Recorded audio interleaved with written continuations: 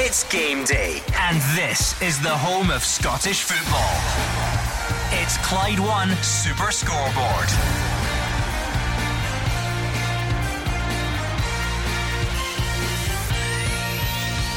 Good afternoon and welcome to Clyde 1 Super Scoreboard. As the winter break sees the lower leagues take centre stage, it's heating up at the top of the Championship with Raith at Airdrie and Dundee United welcoming Morton. League 1 sees the only unbeaten run anywhere in Scotland or England as Falkirk host Marvin Bartley's Queen of the South. And the Premiership may be on its holidays, but January improvements, transfers and VAR are never far from the minds of Gordon Dalziel, Mark Wilson and Hugh Keevins. After the kind of week we've had, today is just what we need. No VAR. The way we were. If a goal is scored, you can celebrate. No calibrated lines. No monitors. No yellow cards upgraded to red. No reds downgraded to yellow. The referee's a balloon, but he's not a target. Football in the raw, and we'll be all the better for it. From Firhill to Falkirk, from Tannadice to the Excelsior Stadium in Airdrie. Follow that, Mark. Yeah, well, some good fixtures today because the Championship is so competitive, and looking at the top of that league, Raith Rovers doing exceptionally well, but being chased by my old club Dundee United. You even look at the bottom of the table where you've got four sides on the mix, on touch of that bottom space, and then League 1 where you've got Falkirk, only unbeaten team. Actually, if that was asked and beat the pundit, I certainly wouldn't have got that. I didn't know that. So lots of interesting football this afternoon. Yeah, exciting times for the Championship, and obviously further down the leagues. I'm sure the boys out at the fixtures will enjoy it. Championship's really competitive. Some terrific games in there. I'm looking forward to Airdrie v Raith. I've not even looked down at my sheet, but if Ayr United are playing at home, I will guarantee you he's there. It is an absolute certainty. But Hugh Keevins, such is the 24-hour news cycle, the social media world. The great thing about the winter break, it's not like everybody just forgets about the top flight for a couple of weeks. Nope. It took us a couple of days to get there. We had games to get out the way. We had drama. Everyone's getting into the swing of their New Year routine, but very much transfer speculation starting to pick up a nice piece of pace early in the new year. Celtic have clearly briefed journalists that they are not interested in Scott McKenna. So if Rangers want him, the field is theirs. So that's the first piece of transfer speculation of the window out of the way. It's not a double race for McKenna. It's a one-horse race if Philippe Clement is interested. And today as well, there's a prospect of a club record. Falkirk, 23 games without defeat. The last time that happened was 1994. If they beat Marvin Bartley today, John McGlynn and Falkirk have created a club record. Over to you, Marv. I think what it'll do, Mark Wilson, is that sort of absence makes the heart grow fonder. Not necessarily the VAR elements that Hugh discusses, but the Premiership in general. It was just coming to the boil nicely. We've had to put it on the back burner for a couple of weeks, and it's almost already, you can just sense it all gearing up to that return in a couple of weeks' time. Well, it certainly will be, aided with the transfer window opening, and you just wonder what teams will look like when they come back. And we always concentrate, of course, in this part of the country, in Celtic and Rangers and what transfer dealings they will have, but of course it's the other sides who will affect who wins the title this year as well. So which signings will other teams, will Hearts bring in, will Aberdeen add to their squad, will Hibs, to make it much more difficult places to go for Celtic and Rangers. So when we come back, Scottish Cup and then straight back into it, teams could look a whole lot different. Strap yourselves in. There's no shortage of drama, talking points and nonsense on Clyde 1 Super Scoreboard on a Saturday afternoon. Whether the top flight is in action or not, we're looking for you more than ever to get in touch on a Saturday afternoon via social media, because it will be that bit quieter, even though there's still plenty happening. So tweet us at Clyde SSB throughout the afternoon, and then we will open the phone lines a bit later on as well. See it as more of a blank canvas when you don't have the top flight games to comment on. Maybe you're heading out to a lower league game, maybe you're using the break to broaden your football horizons, go and see some teams you don't usually see, a local team, a team with a family connection, someone you've been hoping to go and see in action for a while. You can let us know on Twitter at Clyde SSB. But our hardy bunch of dedicated reporters are in position round the country. Some really good fixtures to look forward to. Dundee United taking on Morton. Airdrie against Wraith as well. Those are the two that really have knock-on effects at the top of the table. So let's go Airdrie first. Airdrie against Wraith. Andrew McLean is there. Yeah, it should be a good one this. Airdrie, of course, newly promoted, playing really nice football under Rhys McCabe, doing well, fourth in the table as well. They'll be encouraged as well by the fact Dunfermline lost to Queen's Park last night. They could have leapfrogged Airdrie, but a chance for the Diamonds to open up a wee bit of a gap in those playoff spots. And if Airdrie are the team that play attractive football, Wraith Rovers are definitely the box office side of the division, if not the whole of the SPFL. Top of the league, loads of goals at both ends, some brilliant goals at that, and most notably some late drama in so many of their matches. A great season under former Airdrie boss, of course, Ian Murray. They've only lost once in the league this season, and guess who that was to?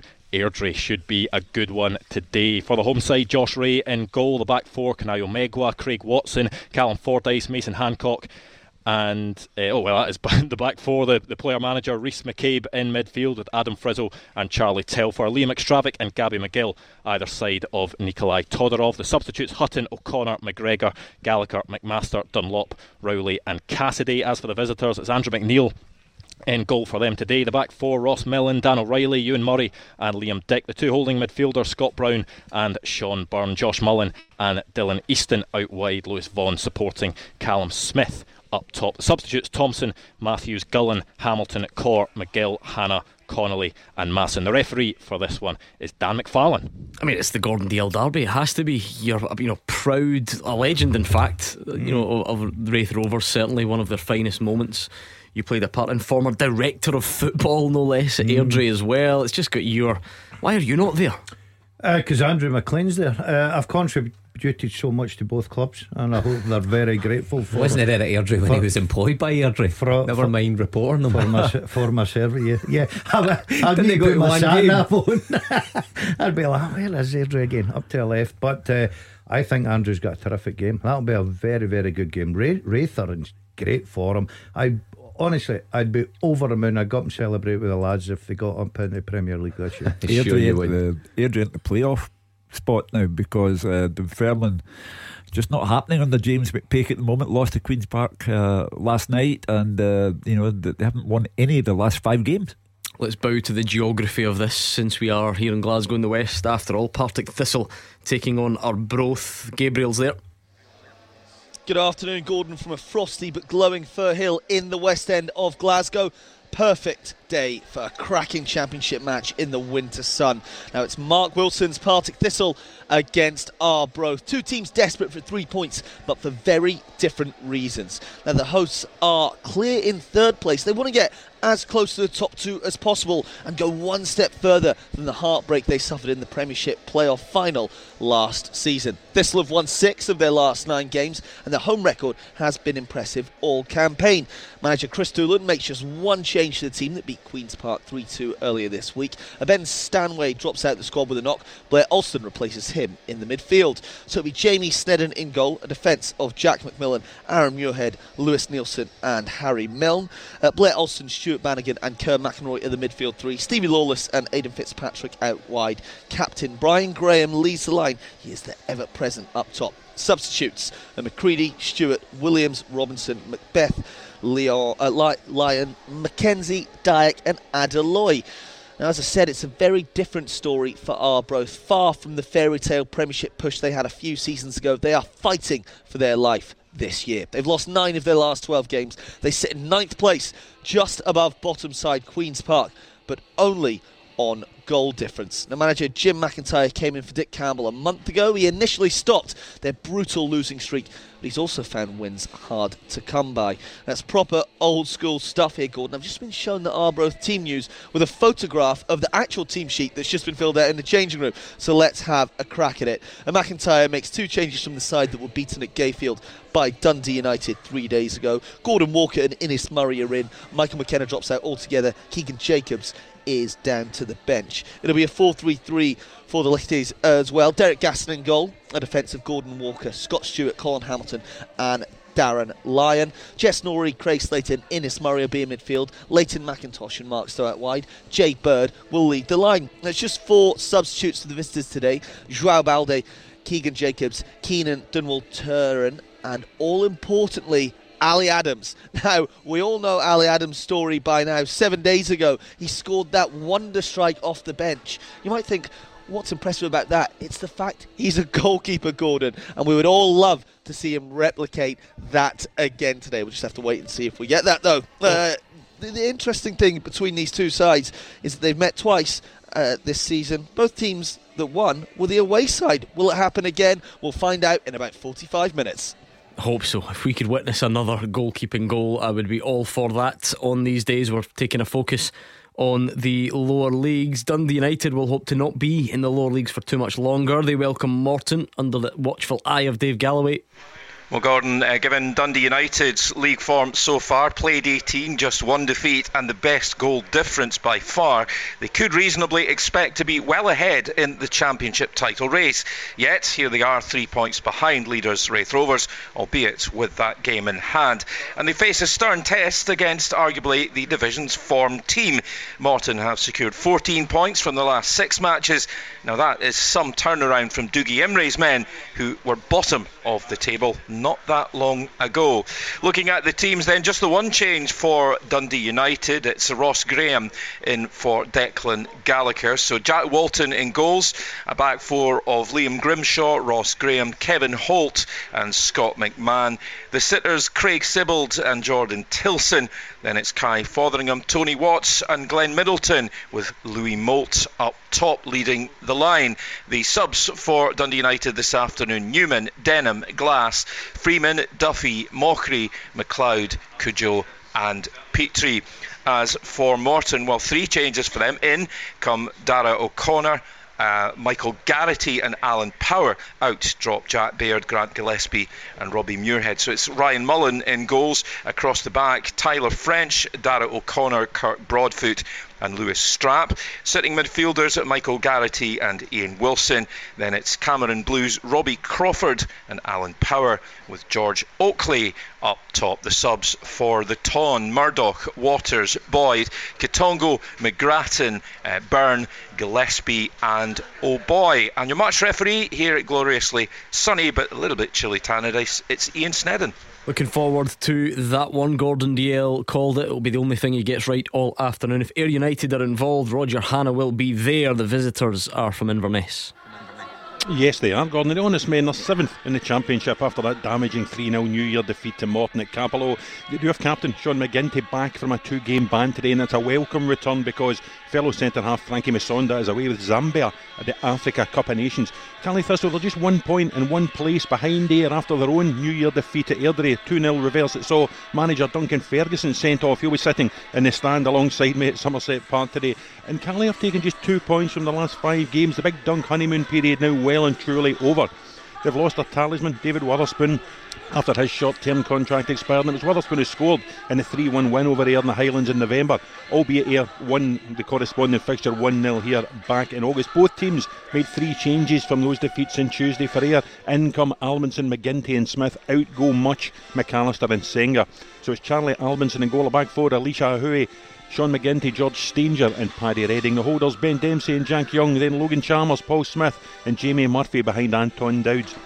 On the bench, Much, Rose and Silla, Mackenzie, Senga and Amarty, Bryden, Watchwood and McAllister. For Cali Thistle, in come Devine, Carson and Mackay. Out go Usdur, Davidson and Longstaff. So it's Mark Ridgers in goal. A back 3, Wallace Duffy, Danny Devine and Morgan Boys. Midfield, David Carlson, Charlie Gilmore, Sean Welsh and Cameron Harper, with Max Anderson and Nathan Shaw supporting the skipper Billy Mackay. On the bench it's Cameron Mackay, Delaney and Doran, Davidson, Longstaff and Brooks, Thompson, Sheridan and Usdur. The referee is Gavin Duncan. And Somerset Park, like the rest of the Championship, Gordon, is a VAR-free zone. Now when it comes to Ayr versus Inverness, what's the game we all think about? The one Daz talks about all the time. That been 3-0 up in the Highlands as Ayr manager against Cali Thistle in the Scottish Cup, losing 4-3, exiting the Cup, requiring a police escort to reach Ayr United team bus. Well, I was doing my research in the game this week, Gordon, and it took me back to season 2000-2001. Would you believe Ayr and Inverness met 5 times that season? And as well as that 4-3 defeat, Ayr lost 1-0 at Inverness in the league. They blew a lead at Somerset Park in a 1-1 draw.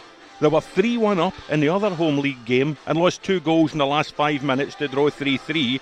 and they were 3-3 in Inverness after an hour in the other league game, only to lose, wait for it, 7-3. I think that police escort must have been busy that season.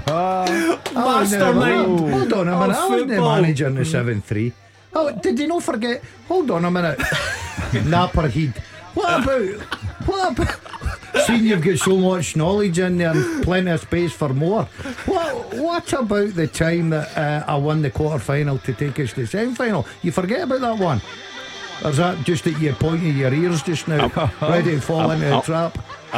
I'm only talking, Daz, that 2001 season. You'd love to be back down here. I'm looking across the pitch, Daz, and where the terracing was on the far side, that new stand is edging towards completion. It's looking great. Somebody was just asking me if there's a Gordon Duncan statue going up, but I think the bronze would be too dear for one part of your anatomy. It's good to see you've not got to him though, Roger. Good to see he's not annoyed by that statistical analysis you've just given us there. Ayr United against Inverness. Looking forward to that. Some great games. I don't think I would. Roger Hanna checked it. 7-3. I never get beat 7-3. Oh, that's true. I beat Inverness every time I played them at home. It doesn't sound like it. Roger's making that. Oh, okay, I wouldn't doubt him. I must have been away.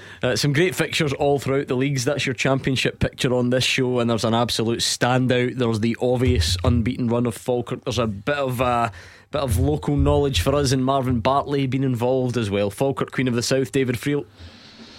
Yeah, Gordon, what an occasion. The Palmerston Pep visits at Bernabeu. Can't wait. Queen of the South boss Marvin Bartley, as you're saying, he faces one of his toughest tests of the season against the only unbeaten team left in Scotland and England. As you were saying earlier, Falkirk haven't lost in the last 23 games in all competitions. They could break a club record today, and they're currently 5 points clear of Hamilton Accies at the top of League One. They're going great guns. The last defeat came in the Viaplay Cup against Dundee United on July the 25th. That's 166 days ago. John McGlynn's side have been relentless since then. In the league, they're chasing an invincible campaign right now. 14 wins, 4 draws from 18 games at the halfway point, and that means they join the likes of Bayer Leverkusen, PSV Eindhoven, St Pauli, TNS from Wales and Santa Clara from Portugal as the European sides who haven't lost a league game yet, so it's an esteemed company they're in. As I said, John McGlynn doing a terrific job. He's the oldest manager in the SPFL at 61, but he's plenty of young talent and a really good squad. There's a solid spine, got a couple of real good goalkeepers, and then I think in the front forward areas, and the likes of Calvin Miller, Aidan Nesbitt, Callum Morrison, he's got attacking players who probably belong at a higher level, but they're doing great for Falkirk. They beat Stirling Albion 5-0 last weekend. John McGlynn, not surprisingly, he's only made just one change. Sam Long, the backup keeper who did play the start of the season, he replaces Nicky Hogarth in goal. So Falkirk going to line up Sam Long in goals, Finn Yates, Cole Donaldson, Tom Lang and Leon McCann at the back. Liam Henderson and Brad Spencer will anchor the midfield with Calvin Miller, Aidan Nesbitt, Callum Morrison and Ross McKeever as the front four. Subs for Falkirk are Hogarth, Allen, Ross, Mackey, Shanley, McGinn, Mackay, Aguiman, Oliver and Bisland. As for Queen of the South and Big Marv, I think they're going to need a miracle to finish in the top three. Falkirk, Hamilton, Cove Rangers, they're already nailed on for those places already at the halfway point, but Queens is sit fifth in the moment. In that mix for the final playoff spot, I'd definitely say that. They're also a form team in League One right now. They've got 3 wins and a draw in their last 4 league matches. They lost 1-0 here earlier in the season, then they drew with the Bairns at Palmerston, so I think they'll have a bit of belief that they can compete with the leaders today and maybe get a result. They beat Annan 2-1 last week, and Marvin Bartley's made 4 changes, and there's a blow as key striker Gavin Riley misses out completely. He's not even on the bench. South, it looks as if they're going to go a back 5. Harry Stone in goals, Oscar McIntyre, Paul Mackay, Cammy Logan, Effie Ambrose and Kyle McClelland at the back. Josh Todd, Alec Ferguson, Craig McGuffey in midfield with Jake Hutchison and Lewis Gibson, who is the son of former manager Willie Gibson in attack. That's one to make you feel old. Subs for Queen of the South are Botterill, Johnson, McKechnie, Walker, Connolly, Docherty, Irving, Raggett and Kennedy, and the ref is Chris Fordyce. The look on Hugh Keevins' face when he found out that John McGlynn at 62 is the oldest manager in the SPFL. It makes me feel young. Incredible. Anyway, good luck to the golden oldie John. Yeah, good games down the divisions. A bit of news from League One actually. Near the top, Hamilton Accies supposed to go to Stirling Albion later.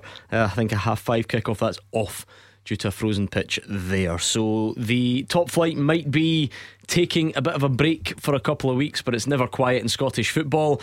Regular listeners will know at this stage on a Saturday we often look back at the week's biggest talking points. I'll have a wee think, see what the week's biggest talking point was, and we'll discuss it next.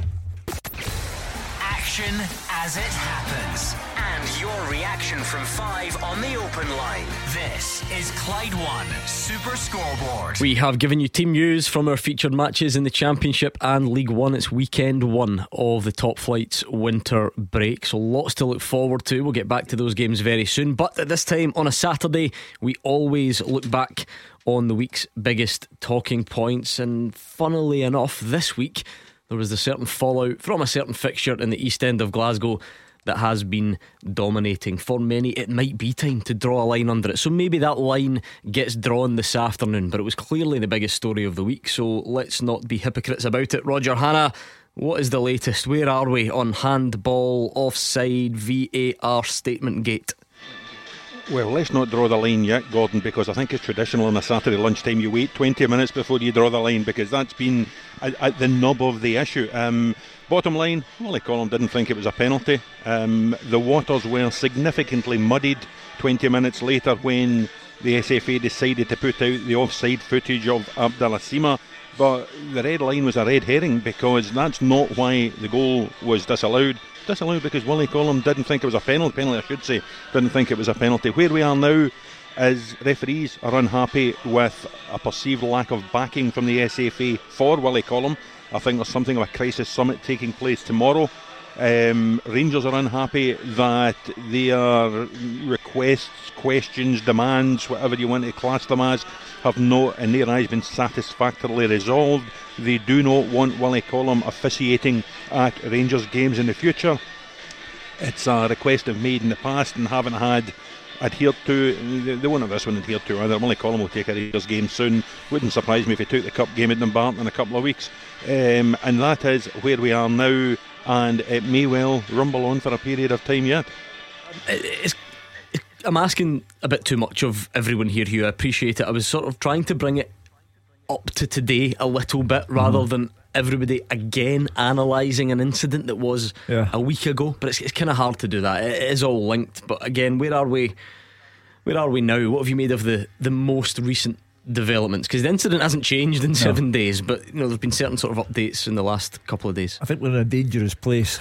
I think Willie Collum has been demonised. And why didn't Rangers put the request for him not to be given any of their games into their statement? They simply referred to the number of requests that they had made.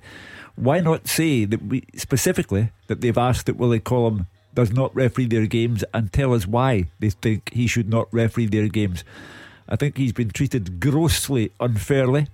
I think we're as close as we've been to a referee strike since the last time they actually went on strike. I don't know if there is anything to suggest that, though, is there? I mean, well, Roger's telling us there's a meeting tomorrow.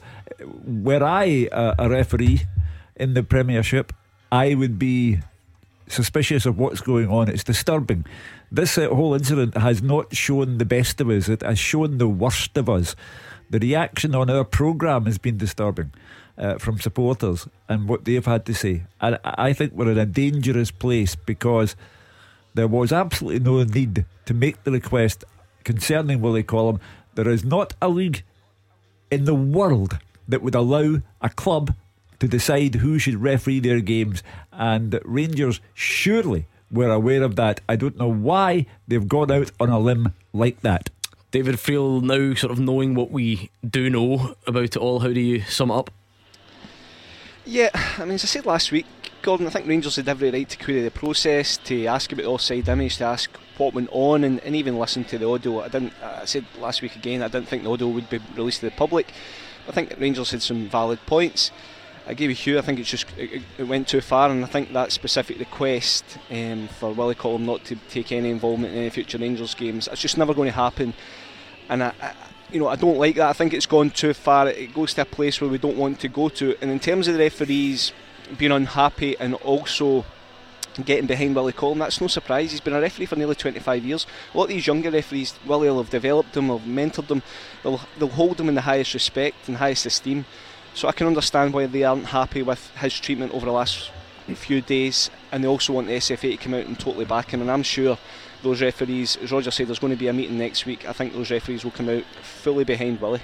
I suppose, Roger, maybe it is because of the absence of clarity. Maybe that's the whole point. Maybe if everybody gets the clarity and the the access to certain pieces of information straight away, then you don't have the speculation. But it did feel like the absence of that, the vacuum of information in the first couple of days, leads to it all coming back very personally to Willie Collum. You know, there's an assumption there, and again, I understood it to an extent in the early days that Willie Collum somehow knows he's made a mistake and he's tried to cover it up, and it's a sort of scandal on that avenue. But I think now, with a bit of time passed and a bit of access to information, the process was perhaps an absolute disaster. It can have been a major mistake from various people, but I don't think it needed to come back personally on Willie Collum. He did not send out the VAR image. It's not his job, it's not in his remit. He is not the one that sends that to Sky for it to be used.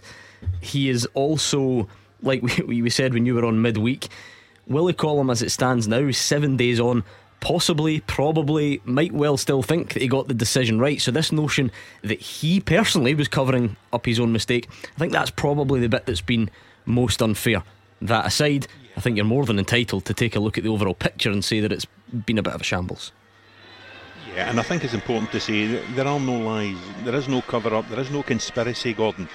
I think the problem has arisen because, as you say, of a lack of information, a lack of communication, a lack of transparency. Rangers wanted to hear the audio. As David said, you know, the general public, ourselves, we were never going to get to hear that audio, but there wasn't enough information fed out right from the very start. When at half time in the game last week, you guys were talking of it as a stonewall penalty. In your opinion, at that stage, you know, these pictures of the offside lines hadn't even gone out. Then there's confusion. Well, was the penalty not given because of offside? Was the penalty not given because Willie didn't think it was a penalty, or Nick Walsh didn't think it was a penalty? And none of that was cleared up quickly. None of it was cleared up satisfactorily. And I think if there are learnings to come from this flashpoint, Gordon, one of them has to be the way the SFA communicate information to the league's broadcast partners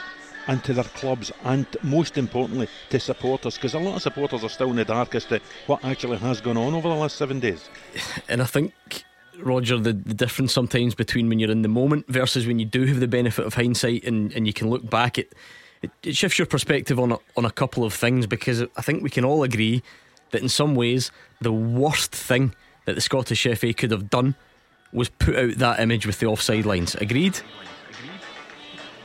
Well, it depends. If you know, how would people ever know that Abdallah Sima was offside? I was going for the big sort of dramatic follow-up, which I was going to come back in and say that. I think what I was getting at was, in a nutshell, for most people from the outset, that's the worst thing. That's the thing that causes all the upset and confusion. But if we were to be standing here today, a week on, and nobody knew it was offside, it would probably be worse. Yeah, but I think in other leagues, Bobby Madden made that point, I think, one of his social media channels through the week, that a lot of confusion was created when those offside images were publicised early in the second half at Celtic Park last week. But I take on board the point you make, on it would have been worse if no one had ever known. But other leagues seem to communicate things quickly, and I still don't really know why within moments or fewer minutes it couldn't have been communicated that Abdallah Sima was offside in the attacking phase of play. However, the penalty wasn't given because the officials didn't think it was a penalty. We have to put an end to this whole conspiracy theory nonsense. You know, this game, Celtic Rangers or Rangers Celtic, is becoming a real problem because the loser can't handle it. And you know, we've now got something amounting to calls for a public inquiry into what's going on here. We're getting politicians involved in it now and talking about secrecy. I have no idea what they're on about. There was no secrecy because Rangers were given private access to the audio, and they responded accordingly by then going away and requesting that Willie Collum never referees a Rangers game again. So there was no secrecy. There was as much transparency as the SFA can allow, and Rangers' other request for it to go public What possible purpose is served by that? Well, see, to be fair though, I think would we not all agree that there would be a certain benefit to that generally? Not this incident specifically, but just generally. It would allow everyone, as Roger says, fans are a really important part of the game here. It would be nice to know what went into the process. Now, I've always sort of thought that any football body, the Scottish FA or anyone else, they should probably decide when they do that and how they do that on their own terms. I don't think we can have one team or one fixture kick up enough fuss and then that's why we do it. But in time, once all this calms down, surely that would be beneficial going forward, no? In this particular instance, and I believe in all future instances, this, for me, the release of the audio to the general public would only inflame a disturbing situation. I think we have to be very careful here, and I think the SFA were perfectly correct to highlight incidents that have gone on in Europe involving referees, and we have to be careful. The SFA are the referees' employers, and they have a duty of care. Yeah, I get that, David Friel, but I sometimes wonder if the most boring answer is actually the one that you would get hit with. It now seems like, and I don't even think Rangers are not disputing this anymore. There is still there's an element there, I think, of frustration for sure, and then fans can obviously get a bit carried away. But if we were to hear that audio, I think it's pretty safe to say that all you would hear is a really short, boring analysis from Willie Collum, during which he says he doesn't think it's a penalty. Like that's going to be it. I think it would be the biggest anticlimax in history, Gordon. That's all it would be. I think it would be Nick Walsh and Willie Collum having a brief conversation. What do you think? Did that hit your hand? And Willie Collum looking at it, and again it comes down to that. Willie Collum, and as we've all said, the SFA should just have owned the decision. They didn't need to do anything else and put out offside stills later on. Just own the decision, back your referee. And since then it's just grown arms and legs, and I don't know who put out the still. I don't know why they put out the still. I don't think that's ever really been cleared up, but it comes back to the one point, as you're saying, the VAR would be very, very dull. It would just be Willie Collum, Nick Walsh talking about a penalty. What about as Roger, your colleague and your boss, by the way, you're going to bear that in mind, says though, you say you don't think they ever needed to put out the offside lines. If that was the case, we would be here a week on not knowing that it was offside. As messy as it has been, would that be better? I don't know. I think the timing of it was everything in terms of the confusion, Gordon. For me, to put it out 20 minutes later just made everybody think, oh, that was why it wasn't a penalty, and it wasn't. That's my point. It was all about timing, and there was a really wordy part of the SFA statement the other day about perception and ambiguity and all that sort of stuff. And I think from this, and it's always about you learn from mistakes and all that sort of stuff. I think the SFA won't make that same mistake again. I think they'll actually think about the timing things, how things come across, how things are perceived to the public. Because not everybody, and I'm not having a go at the kind of general football fan, not everybody understands VAR and the VAR process and attacking phase of play. It can be quite complicated, and I think just by giving that still at the time when everybody in the land is watching that game and just assumes, oh well, it must have been offside, it completely muddied the waters. It led to a lot of confusion, a lot of conspiracies, and it was completely needless. Maybe both things can be true though, Mark Wilson, because I don't disagree on the face of that, but to repeat the point, what is the alternative? We would be sitting a week on not knowing that it was offside then, and I don't get how that's any better. I don't think it would be better. Just a different type of outrage. Yeah, it would be. It certainly would be. But of course, my opinion remains the same as it was on Thursday night about this whole situation, that Rangers making it public, or however that's became public, that they don't want Willie Collum to referee future games, stokes up stokes up a whole load of trouble that we don't need. Like Hugh says, it virtually makes it not impossible, but how difficult is it going to be for Willie Collum to step into Ibrox and referee a home game? And Hugh's right, the SFA have a duty of care of employing him to put him into that situation. Is that going to happen anytime soon? I'm not too sure. Maybe an away game for Rangers, but a home game at Ibrox, that's incredibly difficult. They must do it, and quickly, because you cannot have the notion, even the notion, how can you expect him to do referees his job? Are chosen by clubs. You simply cannot have that. The SFA, David spoke about owning the situation, taking responsibility. The SFA need to own this in terms of Willie Collum. He gets a Rangers match very quickly. You're the voice of reason, as everybody knows. bring this full thing to a close. This is the line getting drawn on this show for this week. Well, I'm delighted it is gone, because we've had a full week of it, and I think the lads have covered it absolutely brilliantly. It's sad to see, because we forgot how good a game it was. I know the Rangers fans will not like me to remind them of that. I thought it was a good spectacle of a Celtic Rangers Old Firm game. Obviously it's a big talking point. I feel sorry for Willie Collum, I really do. I think that I'm delighted that the referees are getting behind him, because I think David Friel makes a good point. He's been a big part of refereeing in this country. He's refereed all over the world. Has he made mistakes? Yes, of course he has. We can still argue. If Willie still thinks that was not a penalty kick at the weekend, we can all argue, that's opinions, but I think we've got to draw a line under it. And I think, like Hugh, I would love to see Willie getting back in to refereeing a Rangers game as quick as possible. I don't think it'll be at Ibrox right enough. I think they'll need to be careful with that one, but it's just a case of trying to clear something up that's got out of hand, with the line shown at just after half time. Unfortunately for our game, and especially a game the size of Celtic and Rangers, it's just went a bit far. Well, there is no VAR today. The lower leagues take centre stage, and we will go back around the grounds next. The team with the biggest support in Glasgow and the West. This is Clyde One Super Scoreboard.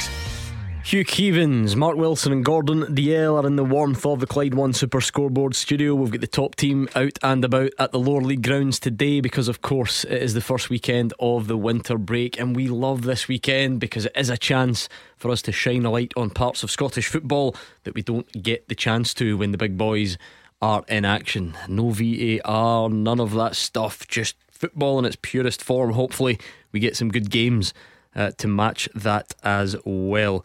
Airdrie against Wraith is an interesting one. It is the Gordon Dalziel derby. It's on our patch as a radio station, and it involves a team that really has lit up the Championship so far this season, Andrew McLean. But we're now, obviously we're into the new year. Surely Wraith being promoted is a realistic possibility. That assumption from everyone that Dundee United would win it has been dwindling a bit. Yeah, exactly. People will wonder how sustainable it is, but if you were to pick any team in the division to come and watch as a neutral, it would surely be Wraith Rovers. Both teams have scored both teams have scored in 11 of their last 13 Championship games. Plenty of late goals, but game-changing late goals, and that's been the big thing for them, getting a point right at the end of the game, getting 3 points right at the end of games, and that is why they sit above Dundee United. And as I said, is it sustainable for this side? Well, they've been doing it for half a season. Can they do it for half a season more? Well, we'll wait and see. And Wraith Rovers fans, one sitting in front of me, they'll probably tell you that they think they've got the best player outside the Premiership as well, Dylan Easton.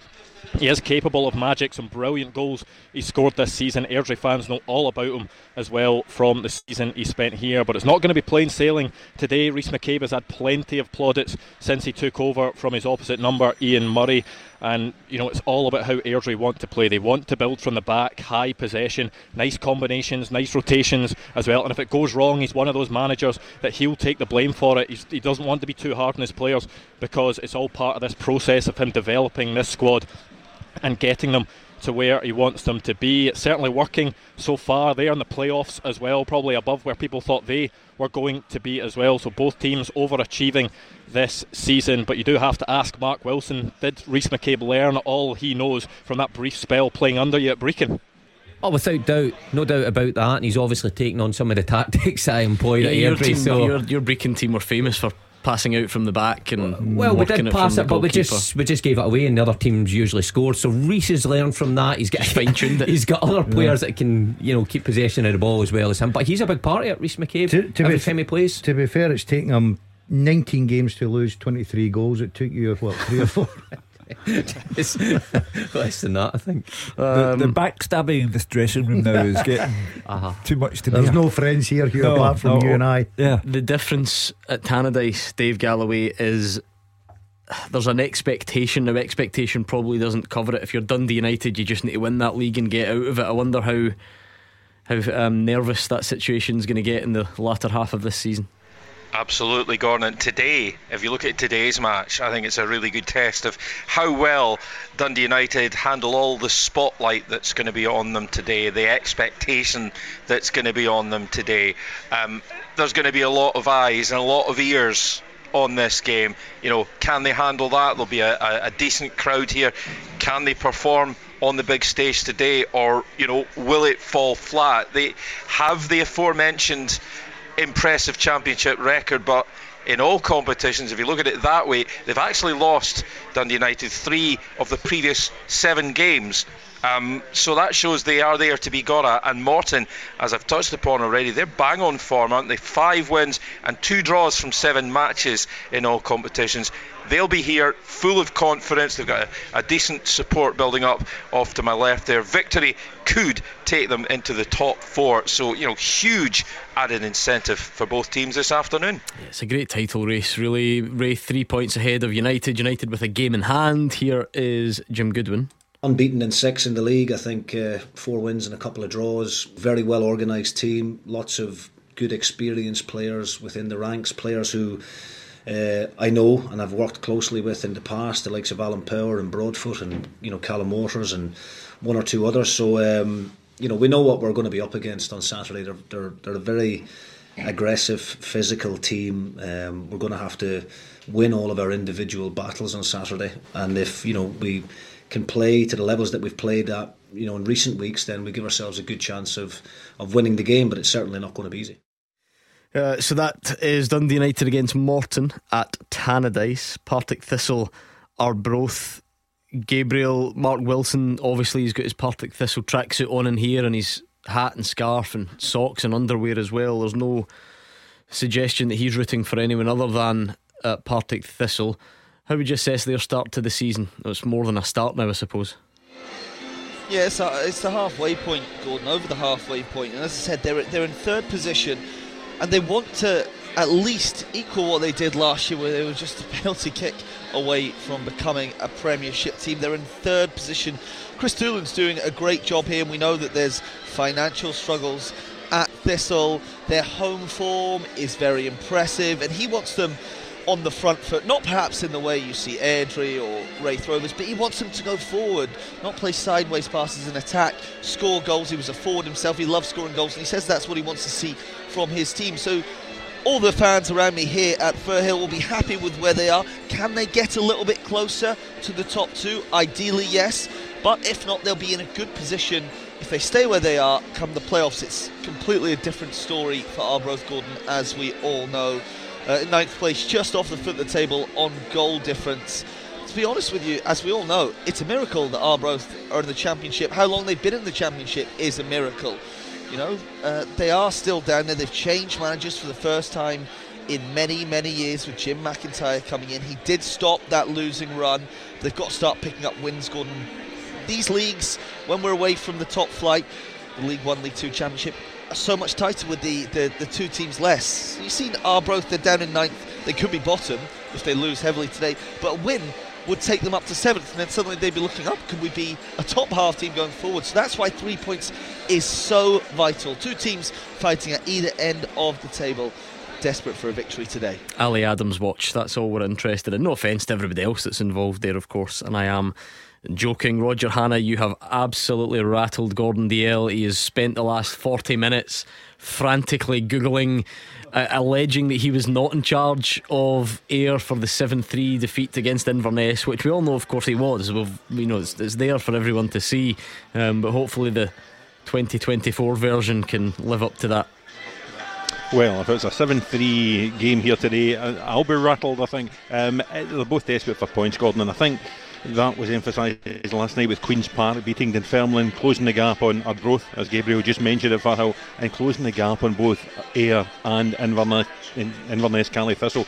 Duncan Ferguson, that honeymoon period has well and truly worn off. I saw him play at Tannadice earlier in the season when he went back there for the first time in 30 years, and I was really impressed by them. But they've had something of a slump since then. They've lost David Witherspoon, his contract's expired, and Big Duncan's trying to shuffle the pack again today just to try and get something out of Cally Thistle. And Ayer's need is just as great. This team finished second last season, lost out in the promotion playoffs. It was the highest finish since Gordon Dale's great days when he was a successful manager here, and they had them second behind Livingston and Hibs in the old Division 1, if you remember. So it's been a bit of a slump for here as well. There have been injuries, there have been absences. There's Frankie Masonda away with Zambia to the Africa Cup of Nations. He'll be a loss. Aidan McGeady's injured again. He came on as a sub. Pardon me, then went off as well in that 3-0 defeat at Capello on Tuesday. So Lee Bullen doesn't have his troubles to seek, and these 3 points will be enormous for one of the teams this afternoon.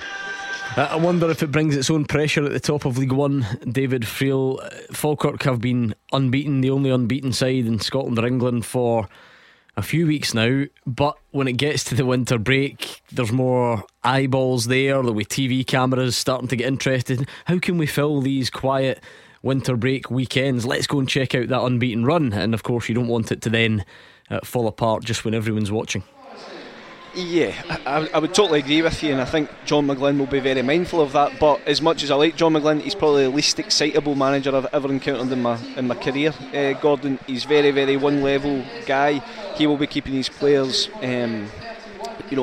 completely grounded, and there's a really nice link between the unbeaten run that he shares with the team in 1994, because Jim Jeffries was manager then. Jim Jeffries actually gave John McGlynn his starting coaching back at Hearts in, I think, 1996. He come from the same town, Musselburgh, as well. So I'm sure it would be good for John if he could go and emulate Jim today and actually beat his record. And if you look back at the team that played at that time, Gordon, John Hughes, David Weir, Eddie May, Ian McCall, Brian Rice, Kevin Drinkle, Richard Cadet, all our yesteryears here. But it was a great Falkirk team. Obviously that run started, it straddled 2 seasons, started in Old Division 1, but I think if the current crop could do that, I think they deserve a piece of history today. Looking forward to it then. Focus goes on the lower leagues, but once the game kicks off, you just don't know what Mark Wilson, Gordon Dale and Hugh Keevins will come up with. Plenty of talking points. Stay in touch on Twitter and we'll get the games kicked off next. The winning team all season long. This is Clyde One Super Scoreboard. Hugh Keevins, Mark Wilson and Gordon Dale are in the studio. We've got the top team around the grounds as the lower leagues take centre stage. The winter break is upon us. And do you know what the real disappointment, the real scandal of last week's VAR drama and all the fallout? It didn't allow you to get the credit you deserved, Hugh Keevins. You started 2024 with a bang. This man got his ACCA bang on 5 last out week. of 5. He predicted the outcome of 5 top flight games perfectly last week. I was still getting tweets that night moaning about your predictions and all that sort of stuff. No one giving you the credit you deserve. Well, listen up, folks. Do Here your powers comes. extend to our featured games this afternoon? Partick Thistle will beat Arbroath at Firhill. Dundee United will beat Morton at Tannadice. Ayr United will beat Inverness Cally Thistle at Somerset Park. Wraith Rovers will win away from home at the Excelsior Stadium in Airdrie. And sorry Marv, Falkirk will achieve that club record by beating Queen of the South at the Falkirk Stadium. Yeah, I'll start from the bottom then. I can't see Falkirk not completing that record. They will beat Queen of the South. Wraith will beat Airdrie away from home. There'll be a draw down at Somerset. United will beat Morton, and let's hope this will beat Arbroath. Well, as a guy that knows the Championship very well, player of the year twice, I'm going for Partick and Arbroath. I'm going Partick. Dundee United to draw. That's my surprise result today. Ayr United to win a tight one at Somerset. Wraith Rovers and Falkirk. Clyde One Super Scoreboard. Goal flashes with M&D Green Pharmacy. New year, new start. Quit the cigarettes with the smoking cessation programme. There we are, we're underway in our featured matches. There's a nice refereeing conspiracy brewing though, Hugh. We always like these. Andrew McLean has pointed out that Airdrie against Wraith Rovers, the referee is Dan McFarlane, assisted by Daniel McFarlane. Don't know if it's just the same guy that's going to do 2 jobs at once. They've just given him his full name, or save actually money are there two officials with pretty much the same name? There we go. We'll get it looked into. In the youth leagues where I am just now, you've got the option just of paying for a referee or doing it yourself, paying for assistant referees. That's as well. still an option at so sometimes like professional under 18 level, is it? Yeah, so when you go down, you can go to some grounds that there's only a referee there, or if it's a Scottish Cup fixture, you will have assistant refs. Do you not send one of the subs with A flag. A bib. A bib. Aye. Yeah. Do you not do that? No, we don't. We trust the referee. We don't. We never complain when he gets almost every offside. Well, that's what I was going to say. I don't think it's about trust. Having tried terribly to play amateur football over the years, I actually can't believe it's expected that a referee can waddle round the centre circle and say what's offside and what's not. I know. Like, genuinely, I think they should change the rules or modify them somehow. No Because offside. this is a real bugbear of mine. You'll be really sorry you got me started. There you go. Because sounds passionate already. Because also this notion, right, that dog and duck Saturday morning teams have been working on such a sophisticated offside line that they all step up and then marginally the striker's offside and they all put their hand up and they all go crazy and everyone gets angry that the ref can't see it with a terrible view 50 yards away. Like, what are we thinking? Who thought that they should gather every amateur footballer up at the start of the season and say, do you know what, see, unless you're miles offside, you're just standing up next to the goal, play on, just forget it. You have to feel sorry for him. And the big daft defenders like you, like I say, they all act as if, you know, we've stepped out there. He's off, behave yourself. Come on. So in our last game before the December break, we're playing St Johnstone at home, our home game. So we chose just to have the referee, no assistant refs. Anyway, a St Johnstone player's miles off, and there's me, I'm shouting at him, he is miles off, how can you not see that? And the St Johnstone coach, I don't even know who it was, turned round and says, well, you should have paid for assistant. Exactly. It's a fair point. It's a fair point. Anyway, just let me clamber down off my high horse for a second. It's at Clyde SSB if you want to stay in touch throughout the afternoon. And in fact, do you know what we could do? I think we did this years ago during the winter break, but it's definitely time to revisit it with some updated stories and anecdotes from you. We're trying to give the lower leagues the attention that they deserve. So tell me this, fans of top flight teams, I know that most of our listeners will be Rangers fans, Celtic fans, St Mirren, Motherwell, etc. Which lower league team have you got a soft spot for and why? Maybe you're out at a game today, maybe when your team's not in action you do manage to go and catch the lower leagues, but I'm really looking for these stories, these mad crazy conveniences, these little links to lower league teams that you've got. It could be a family connection, maybe you just went once and get dragged along by a mate and something stuck, or there's just a memory that ties you to a certain lower league team. Anything at all. In fact, the more obscure the better. Tweet us at Clyde SSB. Which lower league team do you have a soft spot for and why? But I need details here. I need stories that are going to raise the eyebrows of Hugh Keevins, Mark Wilson and Gordon DL. I mean, like, Gordon played for Ayr, played for Ray. Too obvious. Far too obvious. I need something left field. I need something to entertain us on a Saturday afternoon. So which lower league team do you have a soft spot for and why? Tweet us at Clyde SSB. No goals to tell you about in Scotland yet. One from a former, is he a former? I mean, he's still technically a Scotland international, Ryan Fraser. He's having a good season at Southampton. Maybe a couple of injuries, just maybe force his way back in. I know he's had a complex relationship with Steve Clarke, but you never know. So he's opened the scoring for complex as in Southampton. He's been bombed out. Well, I was trying to just, try and make it polite, but there's sometimes a way back. You never know. Let's do this, Hugh, while we can. Go, Kate. The first half teaser with the scottishsun.co.uk/football for the best football news and opinion online.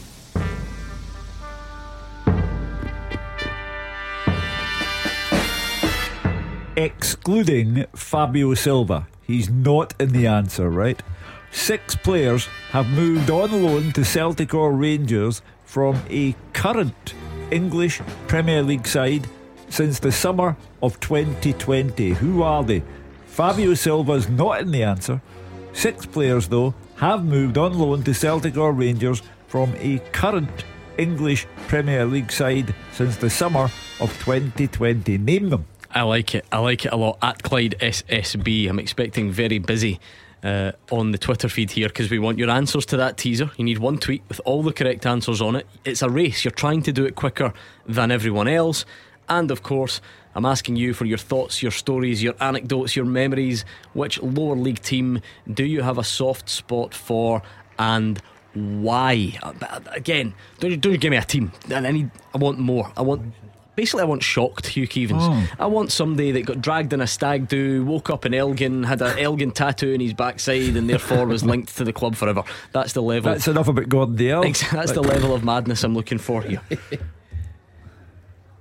No goals yet. I'm still waiting for the first goal. I'm now on my 4th lower league club. So Dundee United, Brecon, Partick, Dumbarton.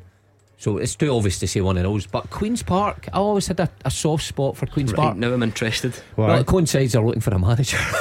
No, I'm only I wouldn't worry about that. I know. You can tell the story. No, again, I was dragged along my school football team. The manager of the school football team had a connection to the kit man at Queen's Park. So when they played at the Hampden, and it was the old Hampden, the stand that hung over, and we were taken on a tour there. Old. You know about in those days, no? Just missed that. Anyway, we were taken on a tour with the school team, St Francis, to Hampden, where we met the kit man, and he took us into the changing rooms, and there was not the Scotland strips but the Queen's Park strips all set out, and then we got to go on the pitch and we got to see one of the games, and I don't know, ever since then. So we soft spot for Queen's Park? But through the years I've always been nearing the bottom of the third division. Things have changed recently. You didn't have much of a soft spot when I was sitting behind you at Hampden, when you were a manager of Brecon and Queen's Park. I did, didn't I? I said to the boys through the game. He was cheering the goals that was going in. So was I. Remember that day? That was awful. That was a highlight of my life. That is the technical areas at Hampden. A lonely place. Oh wow. So try in finals of semi-final, nightmare. 50,000 when it gets to 7. You're trying to shout over, Mark Wilson's got you up and running, and I do like it. It's a personal, it's a childhood memory. But I just know out there, you lot, our listeners, are the best at this stuff. There are going to be some mad connections to lower league teams. Which lower league team? And by the way, don't get me wrong, like, I know I'm being fussy here. You want to give me the conventional ones too? That is absolutely fine. But which lower league team have you got a soft spot for, and why? You'll have links to them all in some way, Hugh Keevins, over the years. Yeah, I had my journalistic anniversary yesterday. 54 years since I walked into the Sunday Post Office to begin my journalistic career. 54 years. Yeah, so when Mark spoke about the Hampden Stadium in its original form, the slope that came down from the stand roof, the press box, you went in there, 54 years ago, we're talking no mobiles, no www.hoop-de-doo,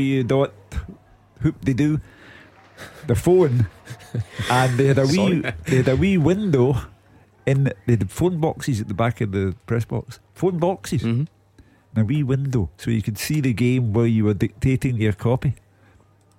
Goal flashes with M&D Green Pharmacy.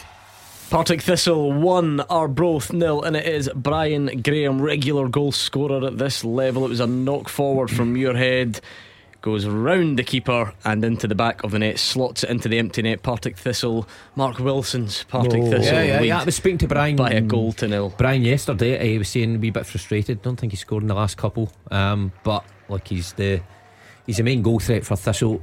The skipper just signed a new deal as well.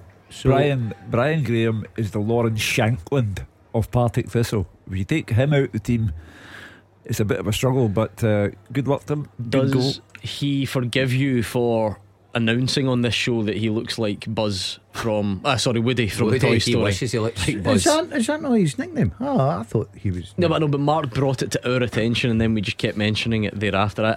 I don't know even if that is his nickname. No, I think Mark. I'm not sure. I just called him it, but he does. If anybody's seen Toy Story and you look at Brian Graham, put a cowboy hat on him. I think he dressed up as him one time. And he's never forgiven me for that. Can I tell me my lower league story? I'm desperate for it, because this worried is and no. This is a true story.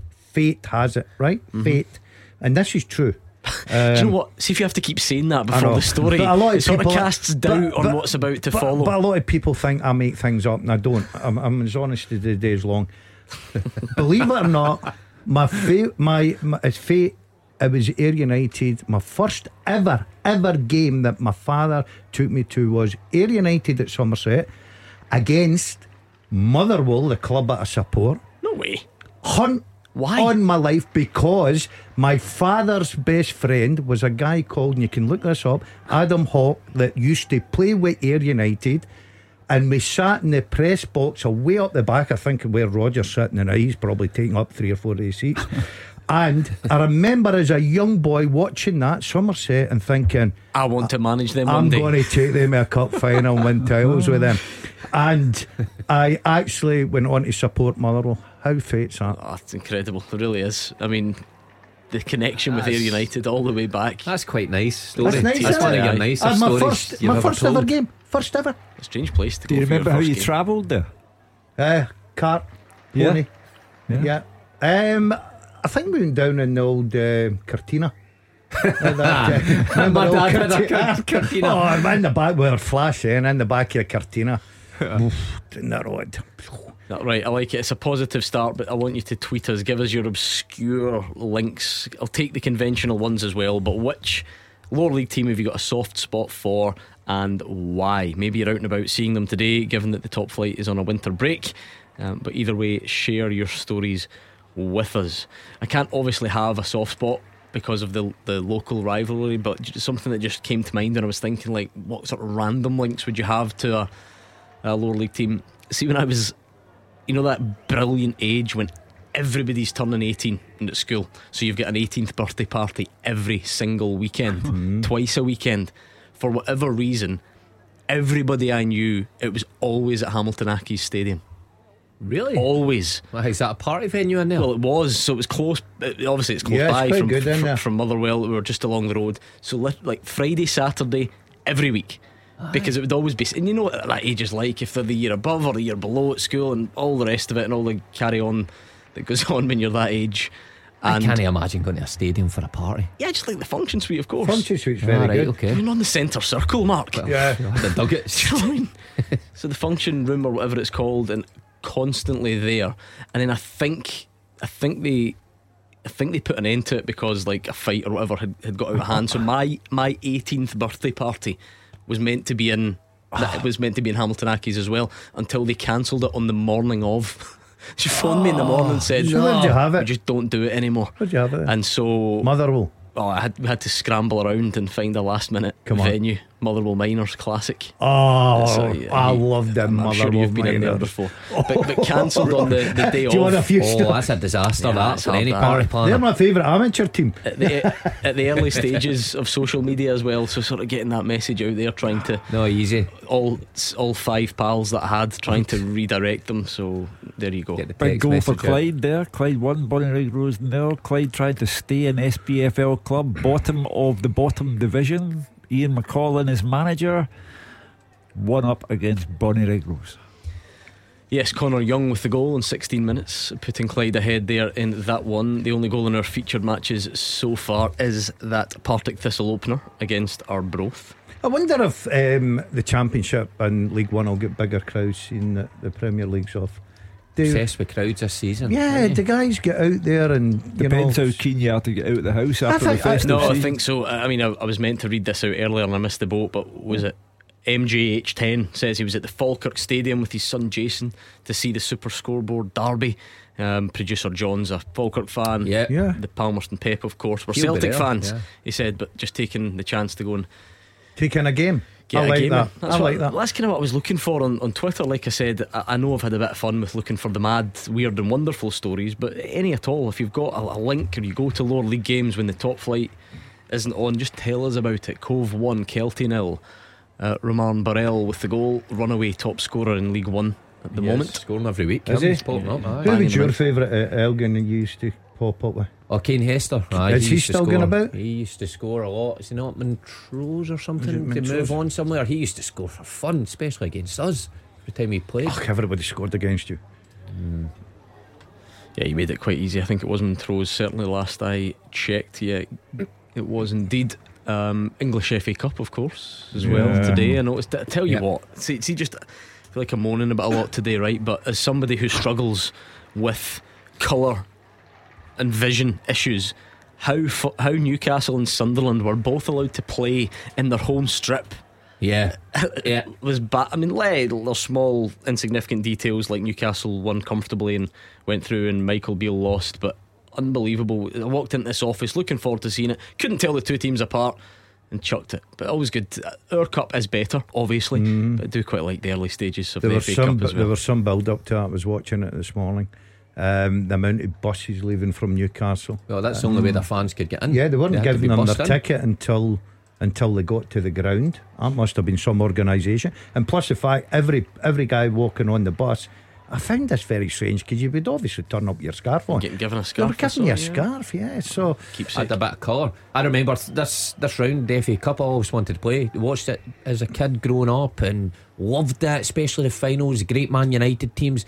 And then I went to Bristol City. It scarred you, tell us. Third round of the FA Cup, drawn against Blackburn away. I thought, this is going to be magic. Never played at Ewood Park. Dale picked me, Derek McInnes. You're in it right back. I had an absolute nightmare. Gave the ball away for the first goal. The Swedish boy was playing left wing for Blackburn at the time. It was Olsen or something. Anyway, just kept running by me and came about 55 minutes. Substitution board came up, my number. The Bristol City fans went wild. They gave you the cheer off. Oh, the cheer off. No. And that's my only taste of the FA Cup. So not such a fan of the FA Cup anymore. But the good news for everyone concerned is listening to that story. You're going to make it up tomorrow, I hear. You're going out there. Yeah. You're going to brave the weather. You're going down to support. Who is it? The Queen of South? Stephen Dobie, aye. Yeah. Are you one of the big names on the team sheet?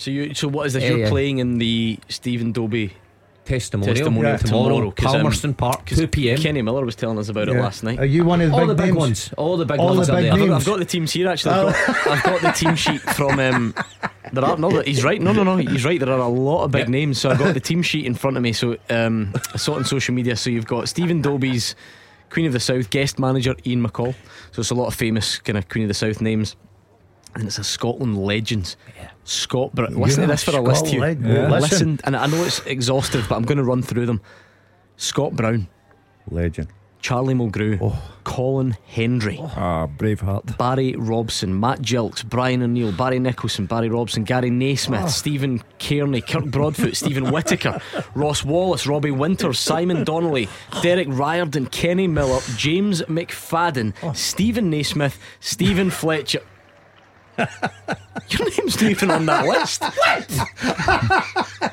You must be joking. No, I better be on that list. He sent me yesterday. I better be on that list. I swear. I'm not going there. There's no one. Hold on a minute. You've got my boots. You were in here on Thursday night getting old boots off him for some reason, telling us you're going down to play for the Scotland Legends. Legend. You are not on the list.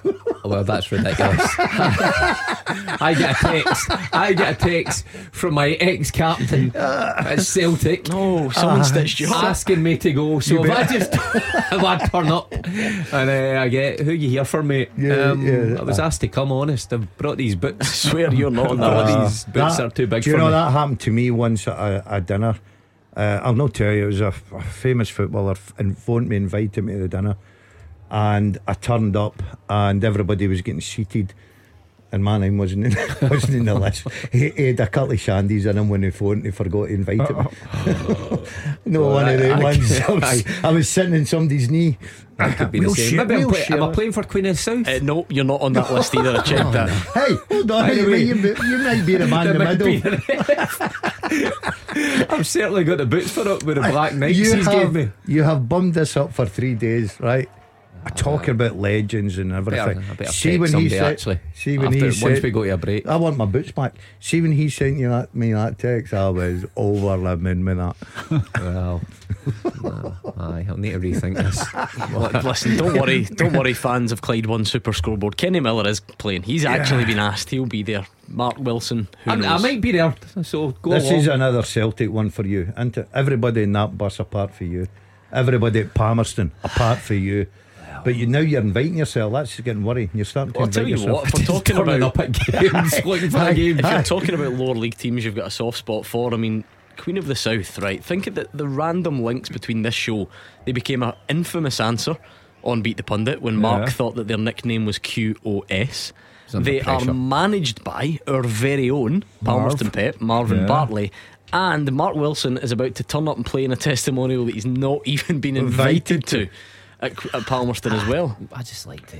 Well, what I would take out of that, right? I'm going to give you a little bit of advice. take plenty of clothing because I think you're going to be on the bench. Yeah, He's gone from QOS to SOS. He might be on the bench actually. Oh, you're not starting. You're not even there. You're not in the 20-man squad. That would be bad, wouldn't it? Anyway, I'll go along. See if they need an extra body. Maybe you're Dougie the Dunhamer for the day. And the old mascot Suit. costume. I'll do that. Ain't to help out. Stephen Dobie's been a great servant, so I can. You go and play with Queens. Show them what it's all about. Exactly. Aye. You know what I mean? Exactly. Aye. He's gutted. I'm gutted. None of that. Darryl Sharp tweeted he's got a soft spot for Clyde. I mean, I said lower league, they're definitely lower league at the moment, as Hugh told us. The lowest. Because they moved into Broadwood and Cumbernauld, and my work experience was on the site of the stadium before it was built as part of the Cumbernauld Development Corporation. There we go. Aye, that's a Did good say one. I was looking for weird and wonderful links. Yeah. I was right in my doorstep where I used to live, Clyde, so could practically see it. Writes down, give us your work experience stories for next week's January break topic, because I think there's mileage in that. Darryl is now a Clyde fan as a result. The Squin keeper Peterhead, and this will be a modern phenomenon. You two won't appreciate this, DL and Keevins, but the Squin keeper is now a Peterhead fan because they became my football manager team to take to the top flight. There you go, living your life through computer games. Marcus Barry Johnson Borough, we climb over the wall to get in for free. Huge crowds in those days. We won the cup in 68 and the whole town was buzzing. Yeah, I suppose I'll take non-league as well as lone league. Ian grew up beside Shawfield. He's Clyde as well. Clyde are getting quite a few mentions on here, it has to be said. But give us what's happened to Johnson Borough just now? Is Graham Doran still playing and Kyle Lafferty? Are they doing went all a wee right? bit quiet. Signed some big names in the summer, didn't they? Montrose have equalised against Annan Airdrie. How did I miss that? There we go. It's one of our featured games as well. Goal flashes with M&D Green Pharmacy.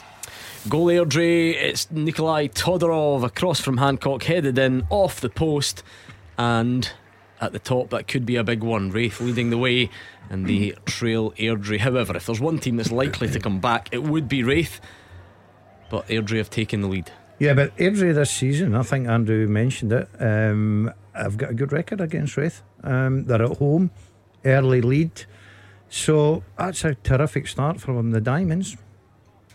Goal Tannadice as well, though. Goal flashes with M&D Green Pharmacy. Dundee United did not get the memo. Goal Morton, they've gone in front, so that's the top two teams in the division trailing there. And it was just after a United chance as well. There was a ball over the top.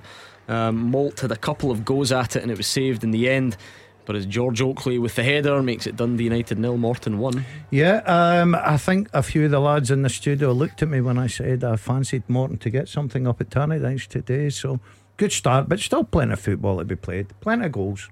I told you the lads round about the grounds would love the games.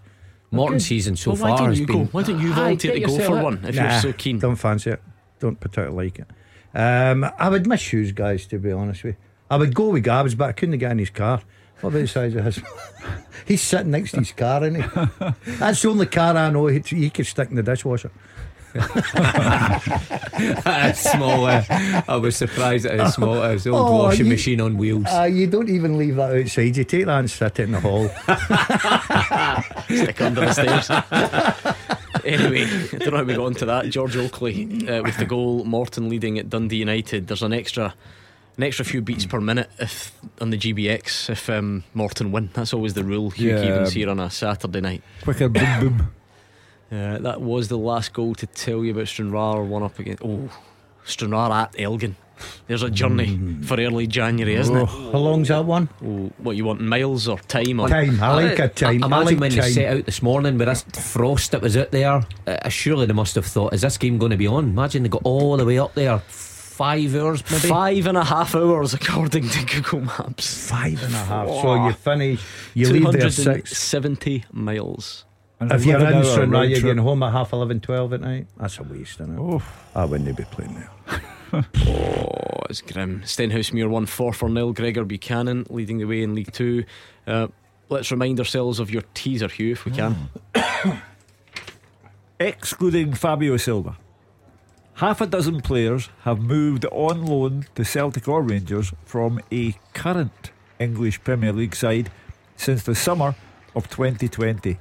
Who are they? Okay, let's do some wrong ones to try and help you. Marty thinks that Ryan Kent might be one. No, he's not. I would say the most common wrong answer, and Aaron Cox is one of them who's gone for this. El Yunusi. No. Why not? Show me the working. Because Southampton are not currently yes. an English Premier League side. See? You have to think along these lines. The beauty of this, Gordon DL, who fancies himself at the teaser, I saw you mouthing one to Mark earlier that was a terrible answer, really bad, nowhere near it. Well, so name me and shame me, tell me who it was. really? Fraser Forster. Oh, right, okay. That's the one he's contributed to. Yeah. Rubbish. There a go. No, Yeah, you're in the Gordon United. DL derby. Goal flashes with M&D Green Pharmacy. In fact, this is just the game that ridiculed you many times. Yeah. Ayr 0, Inverness Cali Thistle 1. It's that experienced goal getter Billy Mackay on 29 minutes there, opening the scoring. A error by the goalkeeper, a bit of a tap in. He likes those ones, Billy Mackay. Tried to play out, made a mess of it. 1-0 to the visitors. Well, Roger was talking about Duncan Ferguson and the honeymoon period being well and truly over. Similar to what happened to him at Forest Green. Started well, fell away, got the sack. He has had a colourful introduction or reintroduction to Scottish football, and that's a very good scoreline so far, as it is for Clyde. 2-0 up now against Bonnyrigg. Logan Dunnicky with the goal. Oh, my sympathies, my feelings go out to Mark there on Twitter, who says that he's got 7 answers for the teaser and he calls it a dumb question. El Yunusi's not an answer, Mark. Southampton are not a Premier League team. Look at me getting all cheeky because for once we might, for the first time in 6 years, we might have actually got the teaser right. Don't speak too soon. But come on, Mark, credit where it's due. El Yunusi can't be an answer because Southampton are not in the top flight. QOS keeper Harry Stone is down injured. Marvin will be devastated. Good young goalkeeper on loan from Hearts, extending his stay till the end of the season. And he's looking okay to continue for now. Well, it's a tough task for him this afternoon. But by the way, how quickly a season turns for Marvin. We were chatting 7 weeks ago, having a wee joke in here that he's lost the first goal again, he's in a whole load of trouble. He didn't appear for how many weeks, and now when you look at the league table, he's up there. He's fighting, and he could find himself within the playoff spots. He's a professional. I tried to convince him to come in and do last night's show the night before a game. He was having none of it. He was going to bed at 7. Exactly. Not interested Doing at his all. tactics. He was on his PlayStation. All night apparently. Don't mention that to him. When I was on with him, we said to him off here, and he went off and won. Where are we? Donald Stirling Albion, because his dad played a game on the old Anfield pitch. Did you ever go there, Hugh Keevins? Yes, I Played there. So I was asking which lower league teams you've got a soft spot for and why. Ian's an Aberdeen fan, but Clyde Banker is soft spot. Uncle used to take me to Kilbowie. Ken Eady was the boy. Oh yeah, Ken was a fantastic goal scorer. Came from Edinburgh, Ken Eady. Terrific goal scorer for the Bankies in the great days of Kilbowie. I used to have a competition against him at Airdrie. Yeah, he was terrific. What a goal scorer he was. Yeah. He used to score about 34. I got 35, 36. I was nip and tuck all the way. Graham Baird, QOS. There we go, it's his soft spot. Grandfather followed him for years. I was at the Scottish Cup quarter final when Ryan McCann scored from over 80 yards. Was at the following game when Queens beat Aberdeen 4-3 at Hampden. Best game I've ever been to, says Graham. So we're trying to give the lower leagues a bit of love. Give me your stories. And do you know what, these are all really good and they're really nice, so I'm enjoying them. I still feel like I'm waiting for that mad one, that clincher. I like that. How on earth did that happen? Dumbarton 0, one of Mark Wilson's former teams. East Fife 1. Kieran Miller with the goal on 30 minutes there. So on the train the way in, a lot of Dumbarton fans making their way down. So you were talking about attendances. When you say a lot, well, it seems they're a table of 4. And there were a seat spare. That's a big crowd for Dumbarton, let me tell you. So you got the training today here? I did. That's not like I was at the gym this morning, and I went to Partick Duck Club because I went to the gym. Other restaurants are don't just mention it because you think you're going to get a freebie next time you're in. No, I don't mind paying in there. It's exceptional. But I went to the gym today, right, and I went on the machine. Leanne says, "Mum will go on the machine." Not the Vendy, the one that Gordon Duncan was on. The bio, to see and stuff the like weight that, and how you are, and I was thinking, this will come up okay. Results weren't so good for me. I think that's a great idea. So you two are obviously trying to get fit for the new year. I think you two should have a body fat percentage competition this year. I'd like to see the results of that. The bio, I'll wipe him the bio. So his my bio age was 44. So what I did to get over it was go to the Duck Club and eat chips. And what was yours? I was 2 years younger. So you've knocked 2 years off. You've put what, 5 on? I've put aye. It's not great. I can't be right. There must be some sort of malfunction in that. 270. I would love to get you on it, Hugh. How do you measure this? Science. It's above our head. You just take it as it is. You stand on the scales and you hold the wee grippers, and it sends something through your body, and then you get the results. It guesses how old they are. A personation of you try the sort of age of your body, if you like. So you can defy your actual age, like Gordon Duncan has, or you can be worse than your actual age, like Mark. That's the thing. I'm googling that, saying, what does that mean? What does a diet of cold beans and red wine do for your bio age? There's a question for any sports scientists out there. So I'm not happy. Are we going from now to the summer? You see who can get the lowest body fat? Do you know what? Don't do this, because I can't have this on my conscience when one of you drops to 4% and I'll take that on in the studio. No, that's irresponsible. What about who can get the most body fat? We'll do that. That's a better one. Yeah. I did stop in and get a cookie as well on the way here. So see what the machines do to you. You've wasted the gym. Here we go. We're getting towards the weird and wonderful here. Chris has tweeted in to say that East Stirlingshire was the team that he's got a soft spot for, because he started going to watch them after reading a book that he bought in Poundland. There you go. Was at the last ever match at Firs Park, pitch invasion, when they avoided finishing last that season, he says. I played with them. Who? East Stirling? Yeah. When? Honestly, I remember such a varied career. Terrible. I was in a bad way at that time. And in what way? I fell out of love with the game, and I sort of given up. Too much money and lifestyle. I was like Georgie Basin. And I remember that's what put me back. Derek Whiteford and David Whiteford played there. They took me there for a few games before Frank Connor come in. I'll always remember, right, they used to sell you like a lottery, a raffle, right, and I won it. And as a player, you won the half-time draw. It was based on it's true, it was based on the crowd, right? So if there's many and you're thinking, the secretary come in. Can't believe you're explaining how we know how these things work. Come into the office. I love this. Come into the office and pick up your money. And I'm thinking, I've won the half-time draw, the lottery. Fantastic. And I walks in, and it was, I think at that time it was about £47.50 or something. And I looked, right, and I went, £47.50. And the wee woman behind the desk says, it was a rollover.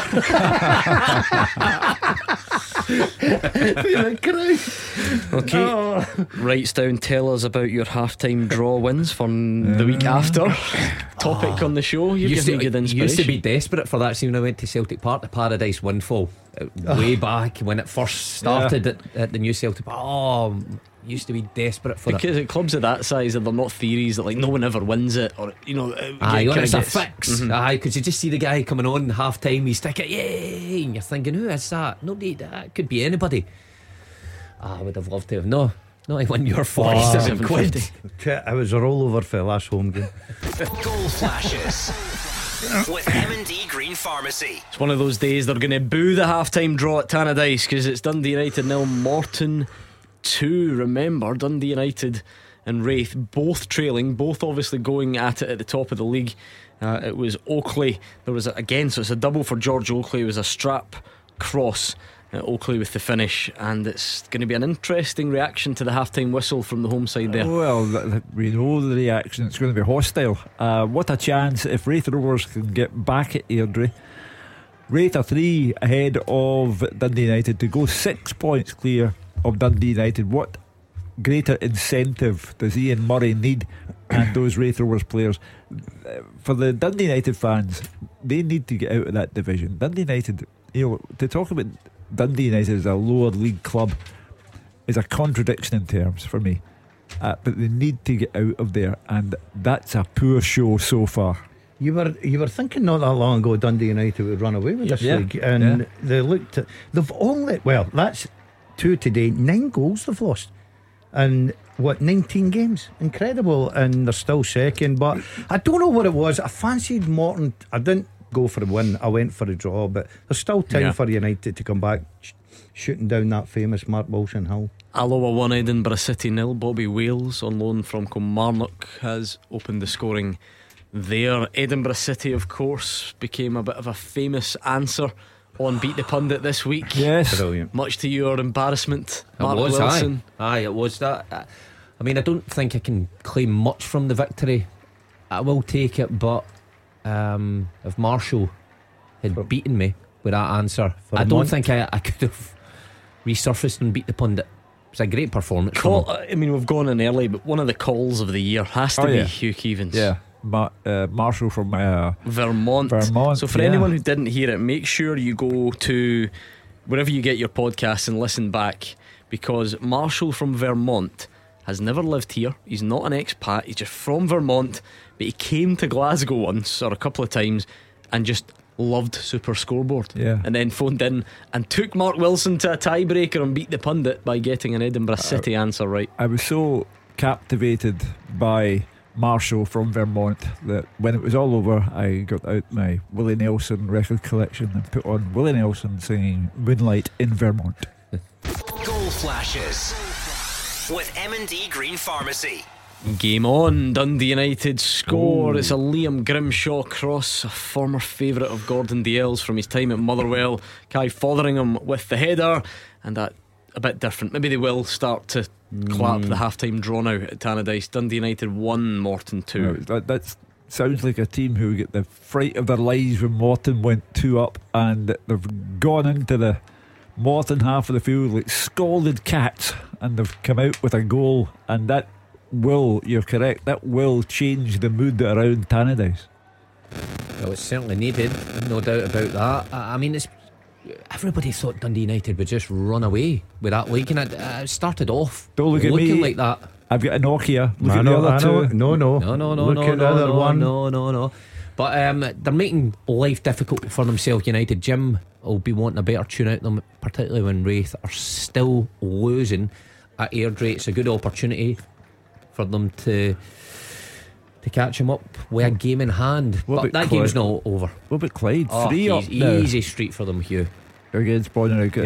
Ian McCall, in the January window, we're speaking to an East Kilbride fan last night in Super Scoreboard, and I said to him, in the January window, Clyde will bring in players, because the notion of Clyde not being an SPFL club any longer, for those of us who remember Clyde as Scottish Cup winners and all the rest of it, they're going to throw everything at survival.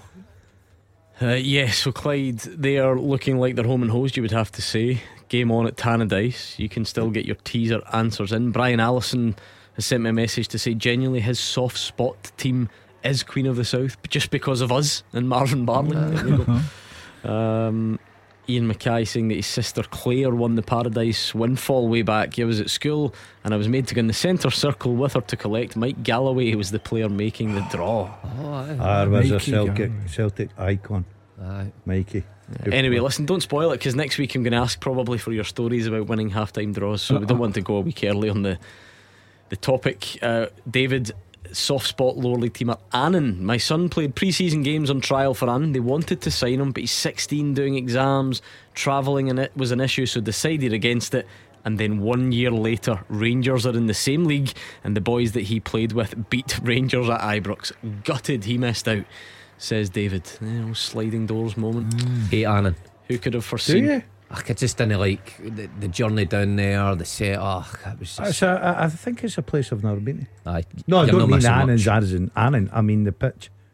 I couldn't even tell you what it's called. Well, you've probably not been to Annan either then, have you? I passed through Annan, I think. I get on the way to Gretna. I got a pod once. What is the name of the ground? Galabank. Galabank. That's the very one. That's in their bucket list. I'm sure it is. I'm sure it is. Falkirk getting frustrated. The Palmerston Pep, he's been working in that defensive shape all week. He's been drilling it into them, and Falkirk running away, breaking records and all the rest of it. Can't find the breakthrough yet. Let's round off the teaser, Hugh, because remember, none of your nonsense VAR delays. Halftime whistles will be upon us soon. The first half teaser with the scottishsun.co.uk/football for the best football news and opinion online.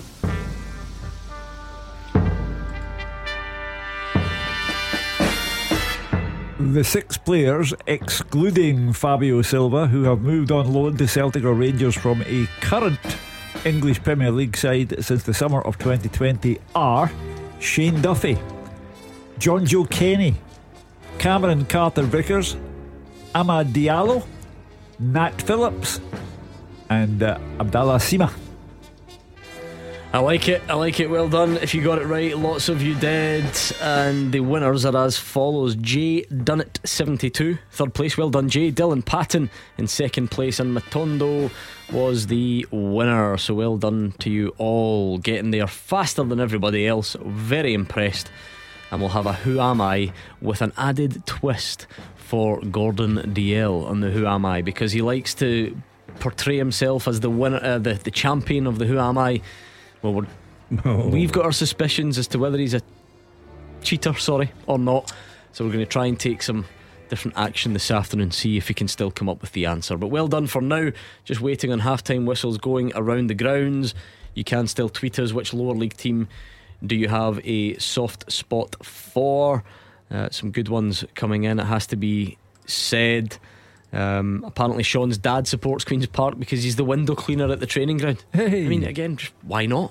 Aye, get a great view. You must see some sights as a window cleaner. I'm surprised you've never dabbled in the cleaning of windows. You're scared of heights though, I think the window cleaners could probably tell us a few stories about me. You're scared of heights. You showed me that video earlier, weren't you? Through the window. That was I'm cleaning I've got no windows. idea what video you're on about. I'm going to bail you out. It's half rounds time at Somerset on social media. I have no idea which window related video. Ayr United 0, and what a game Dave Galloway's witnessing. Flashes with M&D Green Pharmacy. King Louis, they used to call him in our part of the world, Gordon DL. We try not to call him that anymore, but we won't hold it against him. Louis Moult a header from close range, and they're level. Dundee United 2-0 down, about to boo the half-time draw, and it is 2-2. We are level in a 4-goal thriller. It's half-time in Ayr. Roger Hannah. Half-time at Ayr United 0, Inverness Caledonian Thistle 1. The Highlanders probably fortunate to be ahead, and what a howler it was for the Ayr back line to gift Billy Mackay the only goal after 29 minutes. Ayr started brightly. Kelly keeper Mark Ridgers making an excellent save, tipping over a long range effort from Logan Chalmers after just 8 minutes. Ridgers then called into action again moments later, saving another shot from distance, this time by Ayr midfielder Jack Young. But then Caley Thistle handed the lead in 29 minutes. Recalled goalkeeper Charlie Albinson playing the ball out to centre half George Stanger. He tried to return it to the keeper. It was a clumsy touch and it fell invitingly for the skipper Mackay. Recalled to the Caley Thistle lineup this afternoon to tap in for the easiest goal he will score this season. Caley keeper Ridgers again called into action 4 minutes later to deny Chalmers with a smart save at the near post after the winger burst into the Inverness box. Wallace Duffy, he was booked moments later for a tug on Jamie Murphy as he tried to bring Ayr back onto level terms, but perhaps fortunate not to be 2 down 3 minutes before the break. Albinson saving from Nathan Shaw's deflected shot, with skipper Sean McGinty completing the clearance. A lot to do for the host in the second half. Ayr United 0, Caley Thistle 1. Half time, Partick Thistle Arbroath. Gabriel. Yes, Gordon, Partick Thistle 1-0 up here at the interval. Captain Brian Graham's well taken goal, the difference between the two sides at the moment. And that strike came in the 12th minute. Defender Aaron Muirhead just knocked the ball forward and it looked like a standard ball. But by the time it dropped out of the air, Graham had beaten his man for pace. Arbroath skipper Colin Hamilton clearly losing the foot race.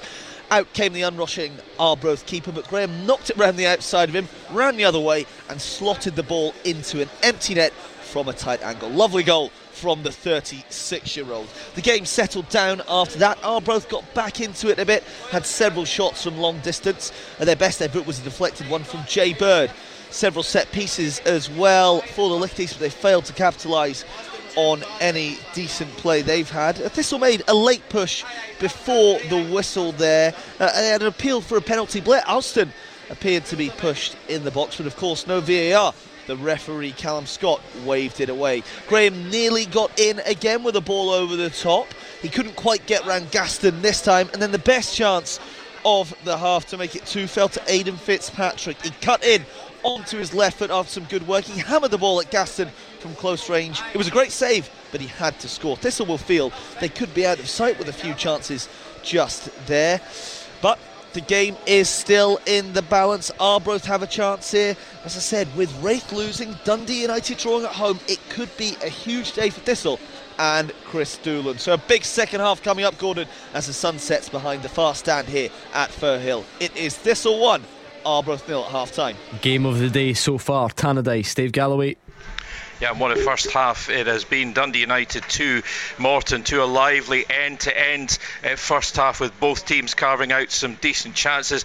Morton keeper Ryan Mullen made a good double save to deny Louis Molt's lob after a ball over the top, and then kept out Molt's follow-up. Just after that, though, the visitors took a 25th minute lead. Michael Garrity's cross converted by George Oakley's header into the bottom corner of the net. A lovely headed finish there, and it was 2-0 in 36 minutes. Oakley once again, this time showing great striker's instincts to get on the end of Lewis Strapp's cross into the danger area. Very poor defending again though by Dundee United, but just 2 minutes later the fight back was on. Grimshaw floated in a lovely cross. Fotheringham's header made it 2-1, reduced the deficit, and then as half time rapidly approached, a header from about 3 yards out from Moult. Great striker's instincts, right place, right time.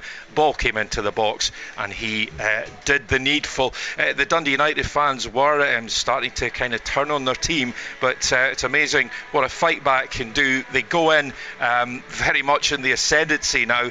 Has the balance swung in their favour?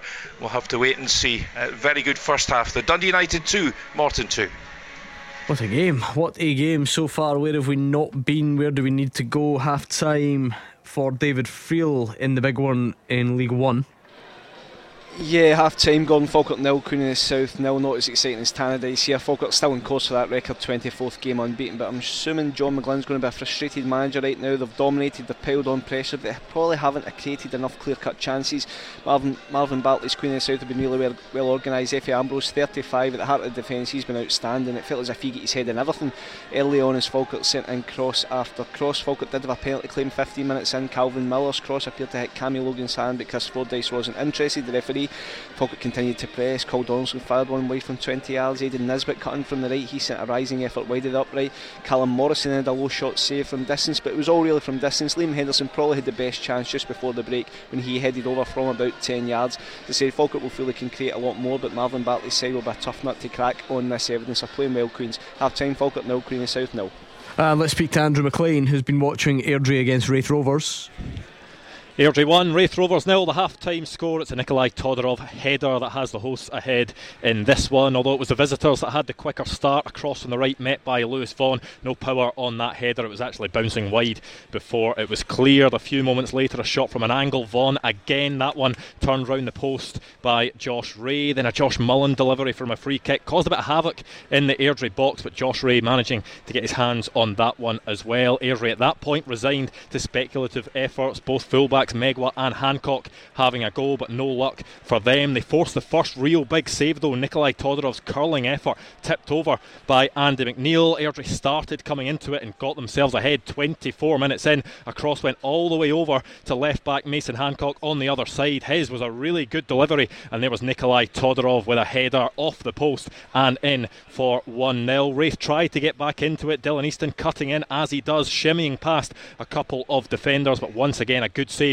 from Josh Ray, this time down low to his left to beat it away from goal. An even game here so far, but Airdrie showing the clinical touch when needed to get the better of the league leaders so far. The half-time score, Airdrie 1, Wraith Rovers 0. And we'll do a full roundup of the half-time scores next. The fastest goals, the experts' opinions. This is Clyde 1 Super Scoreboard. Winter break, of course, in the top flight, but plenty of football to get your teeth stuck into today. The half-time scores from the Scottish Championship: Airdrie 1, Wraith Rovers 0, Ayr United 0, Inverness Cally Thistle 1, Dundee United 2, Greenock Morton 2, Partick Thistle 1, Arbroath 0. In League 1, it's Alloa 1, Edinburgh City 0, Annan Athletic 1, Montrose 1, Cove Rangers 2, Kelty Hearts 0, Falkirk 0, Queen of the South 0. Stirling Albion against Hamilton Accies later has been postponed. In League 2, it's Clyde 3, Bonnyrigg Rose 0, Dumbarton 0, East Fife 1, Elgin 0, Stranraer 1, Peterhead 0, the Spartans 0, and Stenhousemuir 1, Forfar Athletic 0. Some select results from the FA Cup for you. Won't do them all. Sunderland 0, Newcastle 3 is a full-time score. Sheffield United are 2-0 up at Gillingham. QPR 2-0 up against Bournemouth, Premier League Bournemouth. Lyndon Dykes has scored in that one. Ryan Fraser has scored for Southampton to see them lead Walsall by a 1-0. Hugh Keevins Seagulls, the Brighton 1-1 away at Stoke. And maybe a bit of a shock on the cards, Watford 0, Chesterfield 1. We will bring you our second half action after these.